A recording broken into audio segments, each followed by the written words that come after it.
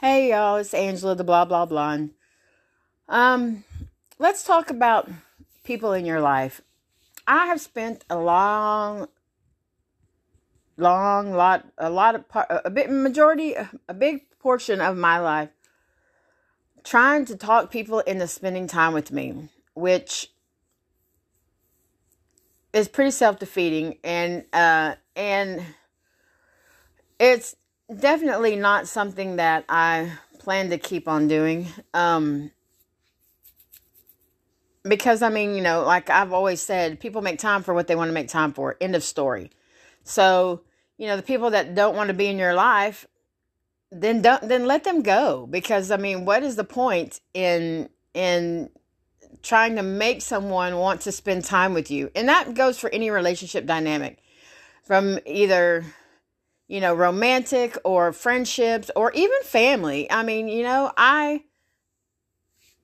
When I lost my kid, I spent more time trying to seek people out to check on them, and nobody was checking on me. And I'm not trying to throw a pity party here, for sure, but I can understand how my daughter kind of felt like she lost touch with people, because before she died, she had sent out text messages and tried to reach out to every single person that was important to her, and no one had time for her. And I just, I feel like that if that's the case, I understand life happens sometimes, but whenever things come up, who do you go to talk to? Who's your go-to person? Like I would just like to have someone that I could count on. Okay, look, I'll give you a good example.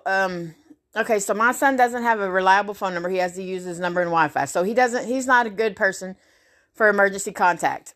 So whenever I have to put down an emergency contact, I don't really have anyone. I usually put down my grandmother because her phone number has never changed my whole life. But at the same time, then it's going to come to a time whenever they're, something minor is happening, but they still need to reach my emergency contact, and she's just going to be worried sick about me, so I don't really understand how that's going to help anybody. I don't know. It's just weird whenever you don't have parents, you don't have siblings, you don't have anyone in the relationship manner, you don't have this or that. And so who do you put for your emergency contact? And it's a tricky thing, because it's like, I used to have friends. I used to have people that I get talked to all the time, and I still do. Don't get me wrong, but I have noticed that those people that are still in their addictions, or just don't understand my sobriety and recovery or whatever, that they don't really want to hang out as much. I guess I'm not as fun, or we don't have as much in common, which is not everybody, but there are some people that feel that way. And I get it, maybe they don't want to be reminded of the things that are totally achievable, but yet they're just not ready. I don't know. I don't care. It's not really my issue. My main thing is that I'm just going to keep trying to forge ahead and form friendships that are long lasting and sustainable in my new life, in my new recovery, in my new sobriety. I don't want all of my friendships to be geared around a meeting either. Don't get me wrong. I love the meetings. I love being in the rooms, but that should not be the definition of who I am either. Like I'm multifaceted, and so that's where I kind of lean on that note.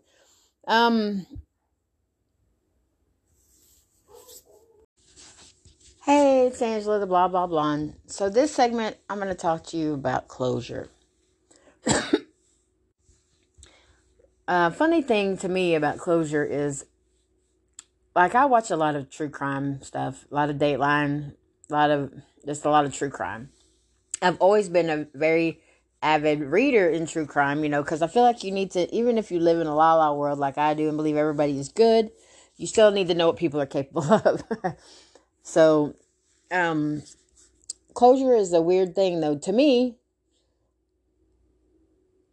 I don't think that it's really a thing, because it's like you never really get back what you're looking for with this closure that they speak of. Like if let's say Taylor had been murdered and they caught the killer and he got sentenced to death or whatever the case may be, it's still not going to bring her back. To me, it would be justice, but it wouldn't be closure. With a suicide, you don't really have anyone to blame, so you blame yourself because it feels terrible to blame the person that's died. I didn't blame anyone. I just knew that it was what it was. I don't know how I knew that, but I can tell you that my faith had a lot to do with it.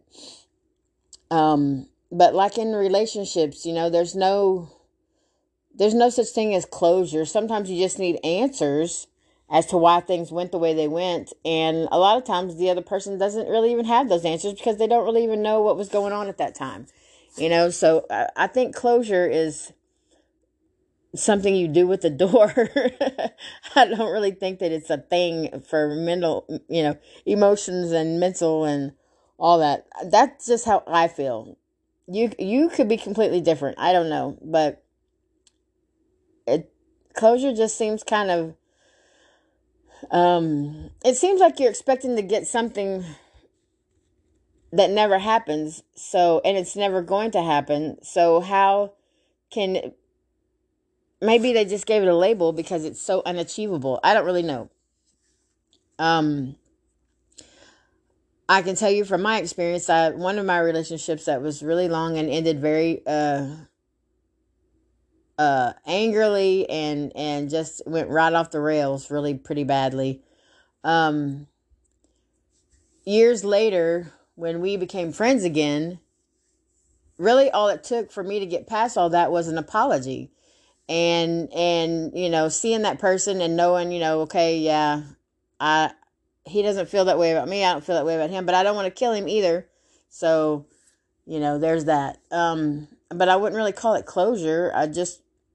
To me, it feels more like an amends, and and everybody got to move on with their life. There isn't, I don't know. I just have never been a big fan of that word because I don't really believe it. I don't really trust it in mental health capacity. I mean, like whatever I may have done to people in my addiction, if I go back to them and tell them why I did it and, go through all the traumatic stuff that's happened to me and use all my excuses and bullshit. And then, do you think they're going to feel better about what I did to them? No, they're not. Even making amends, they're not going to feel better about what I did to them, but they'll at least know that I have remorse. So, I mean, I just think closure is just kind of ridiculous. Anyways, I just wanted to share that with y'all. So, we'll talk again soon. Hey, y'all, it's Angela, the Blah Blah Blonde, coming to you live, sort of live, semi-live, I don't know, from the car. A few things are on my mind today. I'm reading a couple of books, or I'm reading a book right now. I'm reading several, but the one that I'm reading most intently is a workbook that I downloaded, and it's actually one of 6 for mental health, and I can't remember the name of it or anything, but it's basically talking about changing the way, relearning yourself on how you think and feel and therefore go about your day. It's talking about teaching you self-discipline, goal setting, and teaching you to be an empath, which basically means it teaches you how to become more empathetic towards others, and then therefore you become a better listener, you become a better person to interact with, and people can relate to you, they can trust you, and therefore you can influence, have a good positive influence over things. And I'm paraphrasing, of course, because I'm driving, so I can't really read you the logistics of it all. But basically, it's basically just retraining your brain, which is interesting to me because, with my extreme grief, I have to kind of do brain exercises sometimes anyways. That's why I continue to read a lot and try to learn as much as I can. every day to keep my brain, you know, in athletic shape or whatever, to try to overcome my short-term memory loss, and therefore, you know, and also to try to combat any dementia or Alzheimer's that may run in my family, which it does. My mom didn't live long enough to experience any of that, but my grandmother, her mother, you know, had some dementia and stuff like that. So, you know, I'm very, very aware that is genetically possible, and so I try to do as many brain exercises as I can. Sometimes I don't really pull it off. I'm not consistent with it, which I need to be. I can tell you that for me myself, in a depressed state,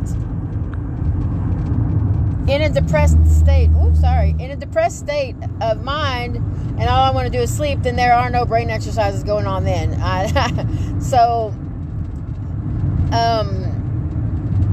I'm trying to get my sleep schedule back on track, because it's all cattywampus, and, you know, I need to control that narrative better, because I need to start doing more with my day than just sleeping. Now that I'm feeling a lot better from my illness, I'm not 100%. I can still feel some struggles in breathing, but that may just be my new norm. I don't know. I hope to get a primary care physician pretty soon, and get all that figured out. But in the meantime, I have what I need to make this work. So,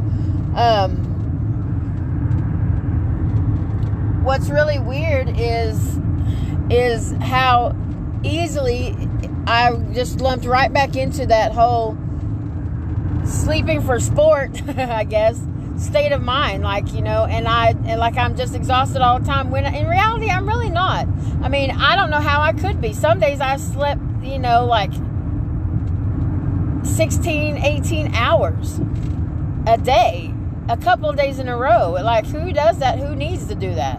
You know, I mean, when I was sick, maybe, but now that I'm better, it's just kind of got to be my routine, and I don't really care for that at all, because that just lets me know that I'm letting the depression take me over. And even though I feel like I'm doing better medication-wise and mental headspace-wise, my body is still saying, no, you're still not doing as good as you can be. So I feel like I need to put more effort into my day, and that's going to require me to change my mindset. So that's kind of how that all comes full circle in this book that I'm reading.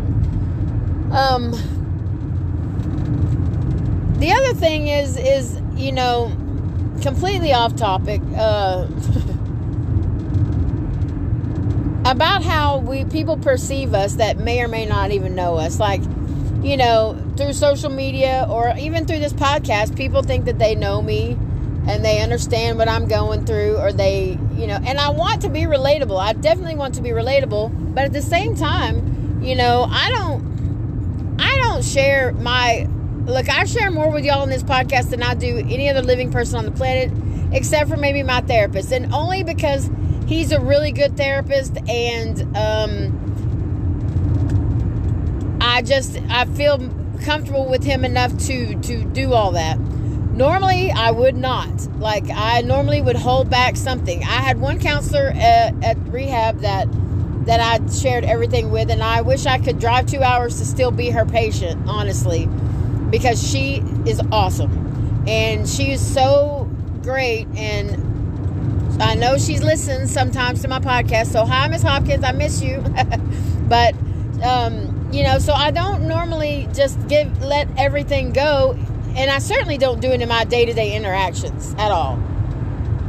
Having said that, though, you know, leaving myself open and vulnerable here is kind of the goal for me to get better and to try to, you know, be to the point where someone else can understand, and I might, you know, have the same things going on that makes us similar, or, you know, the same, or whatever makes me relatable, and what I talk about relatable to other people. So But at the same time, then I get messages sometimes on social media from people wanting or thinking that they know me and wanting to talk about things that don't have anything to do with me. And I don't really know how to bridge that gap, because I'm trying to be approachable without being standoffish, and I'm trying to be relatable without being without secluding someone else or making them feel isolated in what they're talking about, simply because I don't think that they are getting the gist of this whole podcast. And so I don't really know how to address that, because I don't understand how someone could be so far off the mark that they missed everything completely. In my mind, I don't understand the interpretation that it took in order for them to get to the point where they're at. Okay? And I'm trying to be very empathetic and keep an open mind, but I just can't, I can't find any way to bridge that gap and reach this person in communication. And I don't really know them, but they think that they know me, and there's a lot of opinions being thrown around, and I don't know, it's just a weird situation, because somebody, obviously thinks that they know you. It's kind of like your favorite celebrity or musician. You study them and you follow them around for everything they do. You've seen everything. You're all over their social media or whatever the case may be. Then you think that you know them, but you don't. Nobody really knows anybody. I mean, you could be married to someone and sitting right beside them right now, and really, do you really know them as much as you would like to? Maybe you do. If you do, I hope you do. I hope that you do, and your relationship is that badass, and that your communication levels are awesome. And I really do hope that that's the case. But 9 times out of 10, it takes a long time to get to that level, unfortunately. Intimacy physically is the easy part. Intimacy emotionally, that's where it gets really tricky. And it's almost like a battlefield to try to, get everybody on the same page. And so I guess that's why I'm bringing this up now with these people that think that they know me. I'm not trying to be rude. I'm not trying to be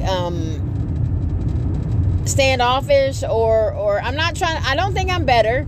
I don't feel like I'm better. I feel like I just don't know how quite to reach you. So I don't know. I just need to figure out a new way to communicate, maybe, or to try to understand what you're trying to communicate to me. Having said that, I love all the feedback. I love for you to email me or message me on, all the social media, Facebook, Instagram, Twitter, whatever. I always talk to you if I can, and just know that if I don't respond right away, it's not because I don't want to. It's because I'm really trying to make sure that I understand exactly what it is that you're trying to say to me, and that I don't, I don't want to isolate anyone, and I don't want anyone to feel like they've come to me with something that I think it's something stupid, because I would never think that. I'm not here to judge anybody.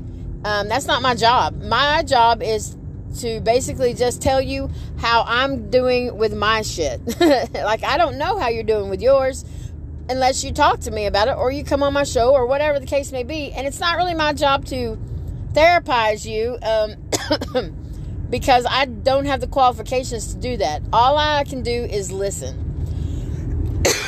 So, anyways, that's all I really wanted to kind of communicate, and I hope y'all are having a great day, and I will talk to you soon. Love and be loved.